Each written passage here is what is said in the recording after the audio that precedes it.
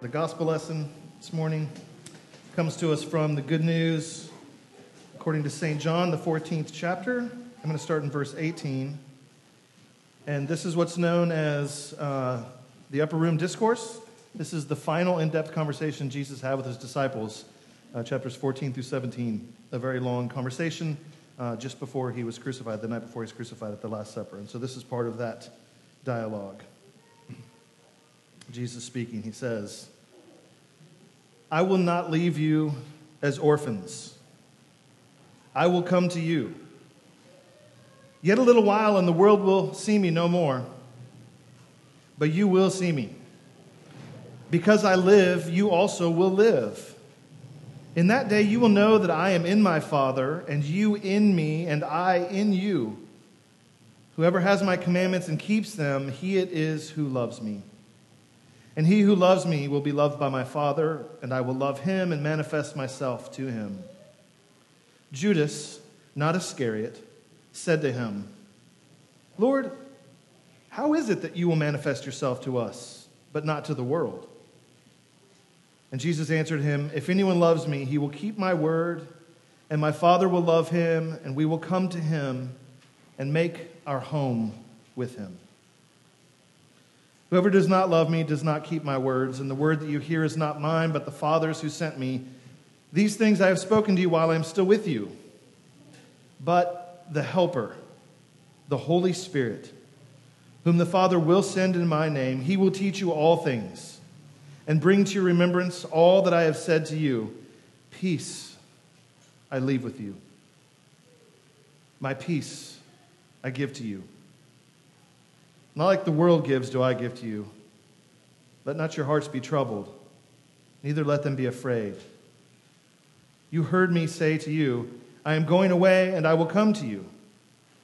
If you loved me, you would have rejoiced because I am going to the Father, and the Father is greater than I. And now I have told you before it takes place, so that when it does take place, you may believe. I will no longer talk much with you now, for the ruler of this world is coming. He has no claim on me, but I do as the Father has commanded me, so that the world may know that I love the Father.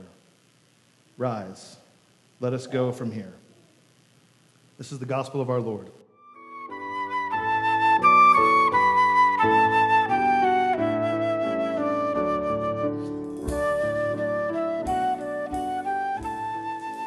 Man, I'm in trouble every single time I go to a new gathering of people in New York City, or a gathering of new people, I should say, people I don't know.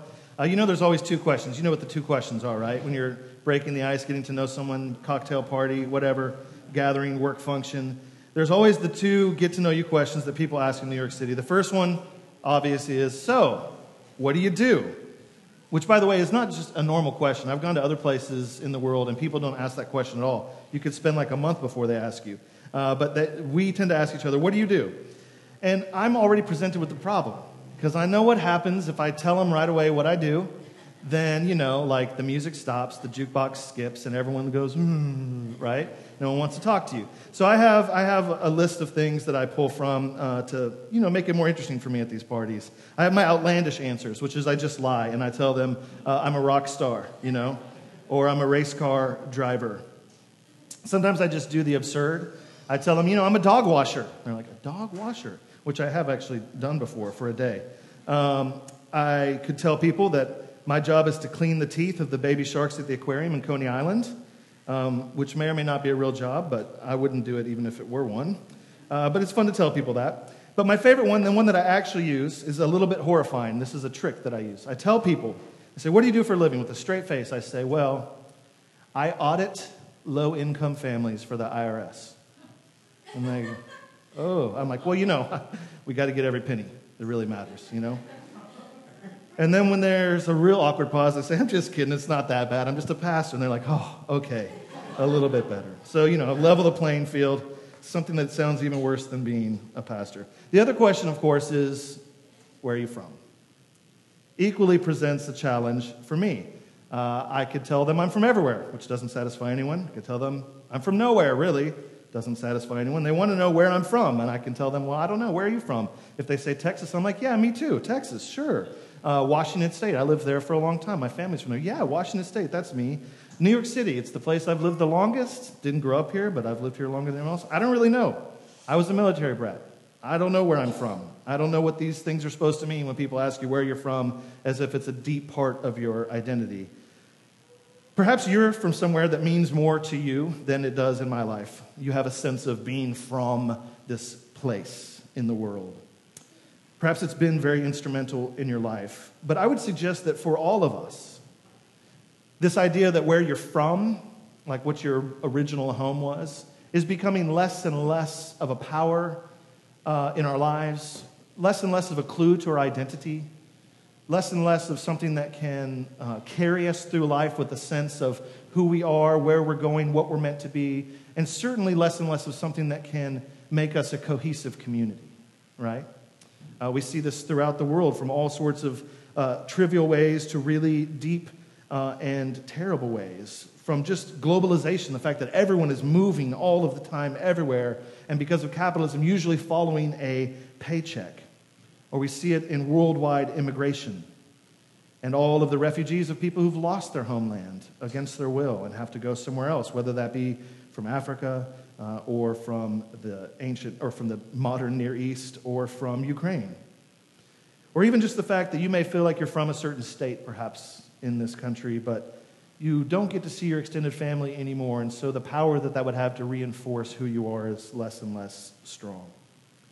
So many of you know this feeling. I mean, New York City, if it's anything, is a melting pot. It's a city, historically, of immigrants. Immigrant after immigrant population coming through. The Statue of Liberty, of course, an icon of welcome to a new homeland for a generation of what we would call pilgrims, in more religious language.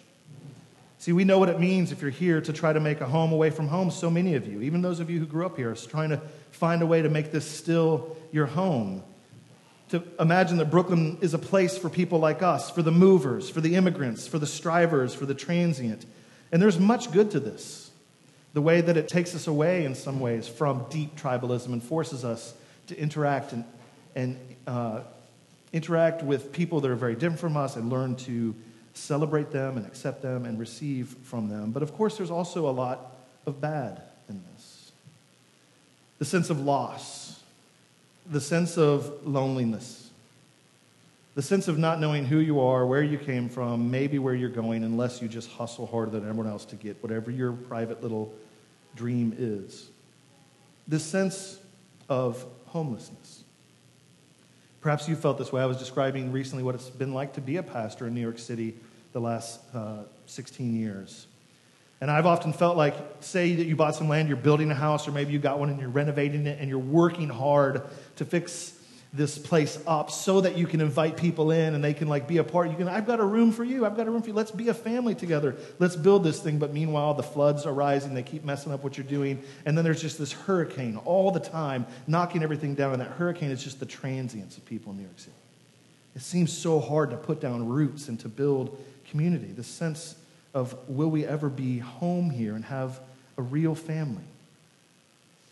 And I would suggest that in the Bible, ever since the beginning, Genesis 1 and 2, when God made for us a home to be perfectly at home in this world, this actual world, free of any decay and loneliness and alienation, together, to be fruitful, multiply, to cultivate, to see fruit come from our hands, and to be together in perfect harmony with God, with one another, and with the creation, that is what we were made for, this home. But ever since Genesis 3, ever since we turned away from God, and so we don't want you to be the center of this home, that the world has become for us a place of wandering, a place of pilgrimage, a place of danger, a place of loss, a place of war and hatred and enmity and tribalism and loneliness and homelessness. I'm going to try to send you out a link to this talk this week in our next newsletter, but a friend of ours, Greg Thompson, a pastor who just wrote a terrific book called Reparations, about why the church should be involved in racial reparations, actual financial, monetary, and relational reparations. A really good book. Finished his PhD on Martin Luther King Jr. He has a talk about the hospitality of God, that God is chiefly known to us as a host. But he's describing what we live in, what's been called the secular age. And he says a lot of people, especially Christians or religious people, tend to think, ooh, the secular age, these secular people, like there's this secret deep state of people that are godless and hate people of faith or something like that. And he says, no, that's not really true. The chief characteristic of the secular age is not some militant coherence. The chief characteristic of the secular age, which is to say all of us and our friends and neighbors and those in charge and those not in charge, the chief characteristic, he argues, is homelessness. That we don't feel at home in our world. We don't feel at home with one another. We don't feel at home in our houses often. And we often don't even feel at home in our own skin, in our own bodies. I think Greg is largely correct about this. Whether you feel homelessness literally, as in a material sense, you lack permanent shelter, whether you feel it in terms of ancestry or tribe, like me feeling like I'm from nowhere. Maybe it's a community, like who do I actually belong to? Like I know it's really fun to be a part of the Baby Shark teeth, polishing club, but is that my home? No, right? What community do you belong to? And relational. See, home was often a place for extended family and community, but we've turned houses into a micro unit focused on two parents and their kids rather than an extended family, what it used to be. James Howard Kunstler is a social psychologist and sociologist. He wrote in his book, Home from Nowhere, he says, if anything, there appears to be an inverse relationship between a growing obsession with the home as a totem object and the simultaneous disintegration of families that has become the chief social phenomenon of our time. We worship this idealized container for family life, that is a house, owning a home. And yet it turns out that the family cannot be sustained without the larger container of community life. And I would suggest that all of these, whatever one resonates with you, all of this, the Christian would say, is because deep down beneath all of this, we have a spiritual homelessness. We don't know what it is we are meant to come home to, where we came from, where we're destined to, where our safety and shelter really is, where our roots are. And so we find ourselves wandering, restless, looking at best and on occasion for a home that will last and that will satisfy. I want to bring you good news is that we were meant to be at home in this world. We were meant to be at home with God, with one another, with ourselves, and with the created order. To be perfectly at home in our own skin and life, moment by moment. But instead, for some dark reason, we rarely feel at home. We feel instead what Walker Percy called the modern malaise, a type of sickness. That is, he says, the main emotion of the adult Northeastern American who has had all the advantages of wealth, education, and culture is disappointment. See, even when everything appears to be working to our advantage, we often feel disappointed and displaced. And that is because we attempt to make something in this world our ultimate home. Not just a temporary place of refuge or a good to be cultivated, but instead our ultimate home when nothing will satisfy except for coming home to God. The original society, Father, Son, and Holy Spirit, that lived in perfect community, that made all of this so that he could host you in it. Made this world so that it could be a place of refuge for you and he could serve you and bless you in it. See, this world isn't our final home, so we're not to be overly dependent on it or identified with it or assimilated to it completely. As we heard in Revelation, there is a new heaven and a new earth that is coming, and that image is really just this heaven and this earth purified, set free from decay and death and alienation and displacement and homelessness and sin, and made finally and fully home for God from shore to shore, from here to the end of the cosmos, and us at home again with one another. This is the good news Jesus came to bring, and he talks about it to his people in his final conversation with them, in which he's told them over and over again, I'm about to die. You're putting all of your hope in me. You think that I'm about to make this little Jerusalem, the one that you can knock on the walls here and touch. You think I'm going to make this God's home again, just like it used to be thousands of years ago, and bring God's presence back into the temple fully and kick the butt of these Romans and get them out of here so you can feel safe at your home, and I'm going to give this land back to you and you're going to be happy. But instead, he's been telling them that's not the ultimate plan. This was a temporary home, and God did use it temporarily. But now I'm doing something different. It involves me going to a cross and die and be dead for 3 days in the tomb in this earth. And then I will bring a new home into the world. He's telling them he's leaving them. He's abandoning them. Whatever home they feel with him, he is going to leave, and they are going to be wandering, alone, and homeless without him. And so he brings them good news. Let me read to you just a few verses and pull out a few things from it again. He brings this good news to them, and I'll just describe it to you. He tells them, when I go, when you feel homeless, when you think you're alone, I want you to hear some things I'm telling you now so that you know. And that is that you are actually, no matter how you feel, no matter how distant it seems like I am after I die, when you're confused, when you're afraid of the Romans, when you're pointing fingers at one another, when you're hiding in a locked room, all the things that are going to happen to them, he says to them, I want you to know now that you are, in fact, members of a royal family, a cosmic, eternal royal family, and you always have a home every moment of every day in this life. Listen to verses 18 to 21 again. He says, I'm leaving you, but I will not leave you as orphans. I will not leave you as orphans. In fact, I will come back to you. An orphan, you know, is someone who has no family. They have no home, which means at the moment they have no future, no hope. In that sense, they don't have a full and present now because they have no home, they have no family. And he says, I am not going to leave you as orphans. I will come to you. In just a moment, no one in the world is going to see me anymore, but you're going to see me because I'm going to live, and so you will live too. And when you see this, when you live, you'll know that I am in my Father, and you are in me, and I am in you. Anyone who loves me will be loved by my Father, and I will love him and manifest myself to him. I will show myself to him. And then he says, if anyone loves me, my Father and I will love him back. And we will come and make our home with him. I will not leave you as orphans. You will be a member of a family. In fact, you won't just belong in some sort of blood way, like you're a children and you get the inheritance because we have the paperwork and we can show the bloodline, or we can show the adoption, and so we've done the legal work and now you're going to get the inheritance. He says, actually, we're going to love you and you're going to love me back in this mysterious way. You're going to be inside of me. And if you're inside of me, you're inside of God the Father that made everything. And then we're going to come to you if you love us back, and we're going to make our home inside of you. You will always have a home wherever you go, even though it feels like I'm absent, even though it feels like I'm away. God is love, and because God is love, you will not be an orphan. You'll be children of a loving Father. You'll be taken care of and guided by your elder brother. We will be united in love of one another.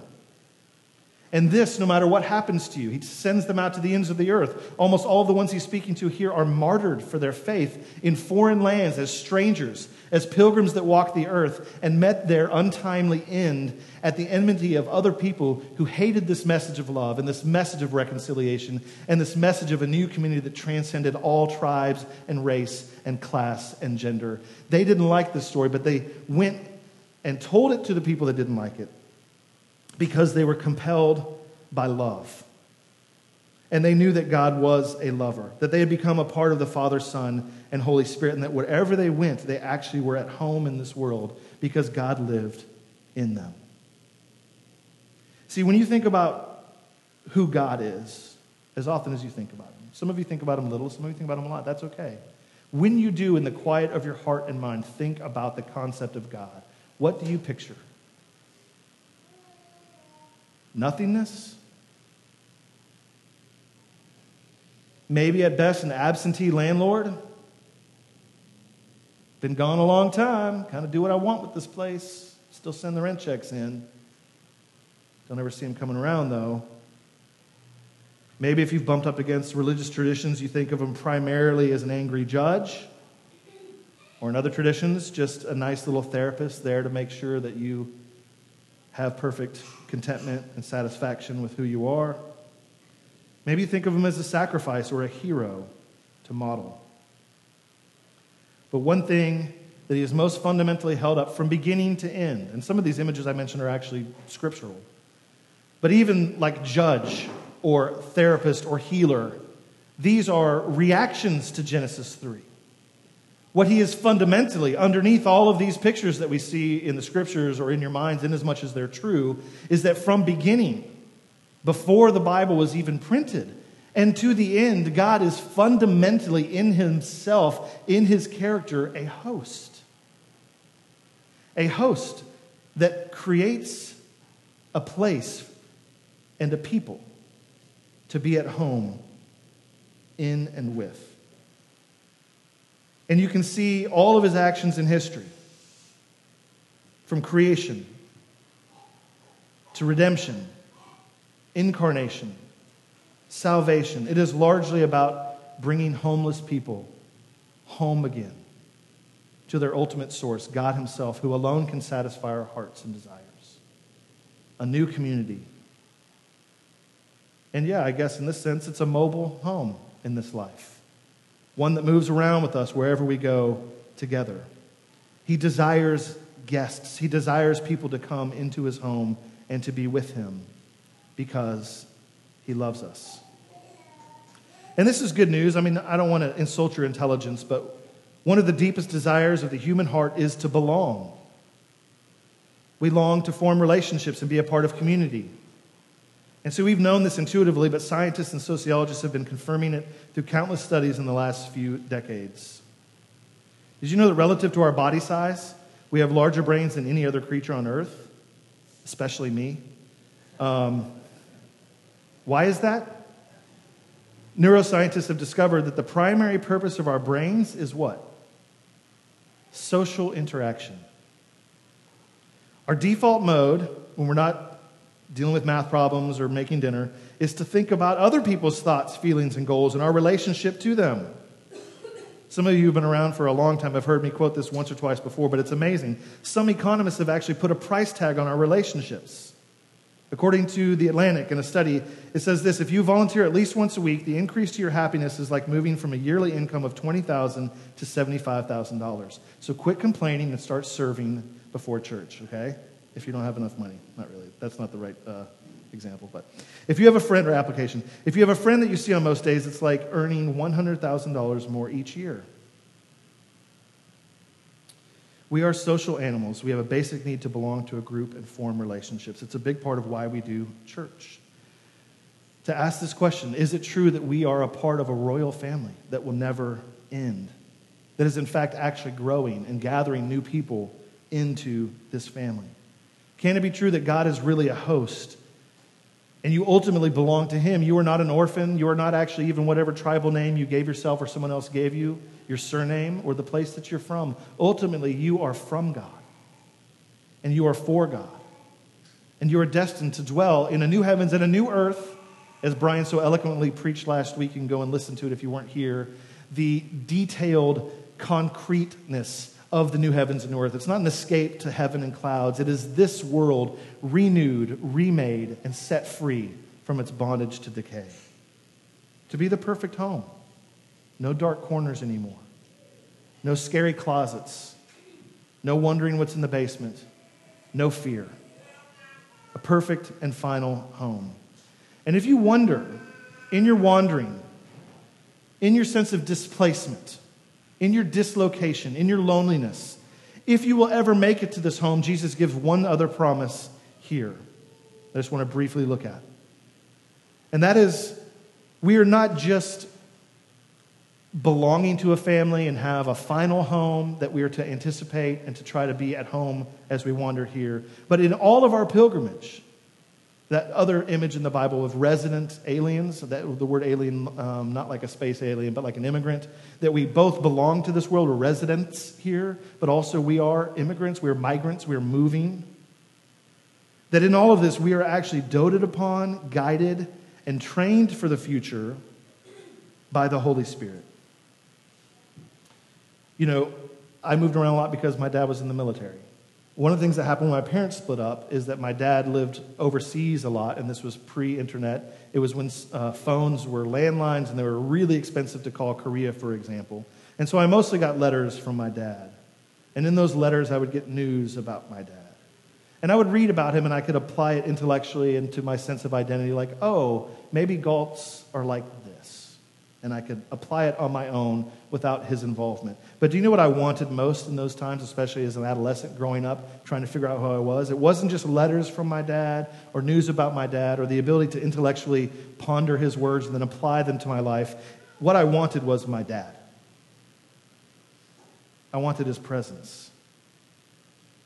And I think we often think of God like this, that maybe at best one of these holy texts and one of these traditions might have some words from him like a letter, and if I think about it hard enough, I might have a breakthrough, and then I can apply it with willpower to my life. But what if the power of God is not in your intellect or in your will, or merely even in the texts themselves? What if the power is the personal presence of God himself with you, in you? Jesus says, when I'm gone and you're wondering what's going on, and if you're alone, remember this: you belong to this royal family. You are not orphans. You are destined for a home, so you can be at home now. And I'm going to give you this entity, this being, this essence that you don't know about yet. It's called the Helper, the Holy Spirit. And the Father will send this Spirit in my name. He will teach you all things and bring to your remembrance all that I have said to you. This is telling us that as we wander in this earth looking for a final homeland, that we have intimate, personal guidance. It's something much more than just letters from a distant universe of God and that we apply. It's the presence of God himself, the presence of Jesus himself, no longer located in a tabernacle, a wandering tent like in Israel, or in a house next door to David's in the temple in Jerusalem, or even in one flesh and blood body of a man named Jesus of Nazareth walking around that you would have had to make a pilgrimage to hear speak. Instead, when he ascends to heaven, he says, I will go global and intimate. My Spirit will be able to go into human hearts and minds around the whole planet and be nearer to you than your own self, deeper to you than your conscience, and your consciousness. He is deeper to us than ourselves. He is in us, and he is going to teach us all things. He is going to walk beside you in everything. You will never be alone. You are assured to come home finally to the embrace of God. He is the compass. He is the guide. And so we're not just being prepared for our future home. We are God's home. Do you believe that right now, friends? Let me just tell you in closing. You're going to feel so alone this week. You're going to feel homeless in this world at times. I don't mean all the time, but at times this week. I promise this will happen to most of you. If not this week, give it another week. You will look in the mirror and not like what you see. You wish that you had a different body or gender or whatever it may be. You're going to feel not at home in yourself. You're going to feel not at home in some of your relationships. You're going to feel not at home in this world. And in that moment, the promise from Jesus, he says, you might feel all alone. You might feel like God is not near. But what I'm telling you, I have loved you. I've created you for love. I have made this world to be a home for you. You have a future home. And so now, if you will just love me back, even this much, just to say, I love this idea. I think I love you back. I love you. Try it. He says, my Father and I will come and make our home in you. That no matter how you feel, you are actually God's home this week. That people can come and knock on the door of your life and God is there. That you can say words to people and God is speaking. That you can serve people and they are served with the hands and feet of Christ himself. That you can walk up to a stranger, the least of these, the homeless, and in them you can see Christ. This is good news, and this is why Jesus says, guess what I'm leaving you with as I go? Peace. Peace I leave you. My peace I give you. I don't give like the world gives. I don't give with scarcity. I give with abundance. That word peace, if you've been here, you've heard me say over and over again, is the word shalom. It is home. It is everything in fullness and abundance and nothing with lack, and no one feeling isolated or confused or left out or homeless. And that's why it says, don't be troubled. Don't let your hearts be afraid. I am leaving you even now with shalom. And so, friends of Resurrection Clinton Hill, just in closing, I'll leave you with a very concrete thought. If we want to be home to others, which is what we're called to do, we have to be at home with God more and more.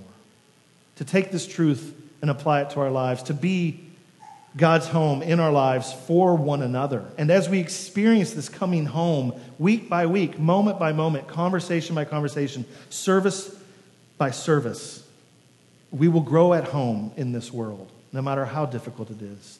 And we will become a place of refuge and welcome to others. We may be doing that more and more in the weeks to come for our brothers and sisters from other congregations.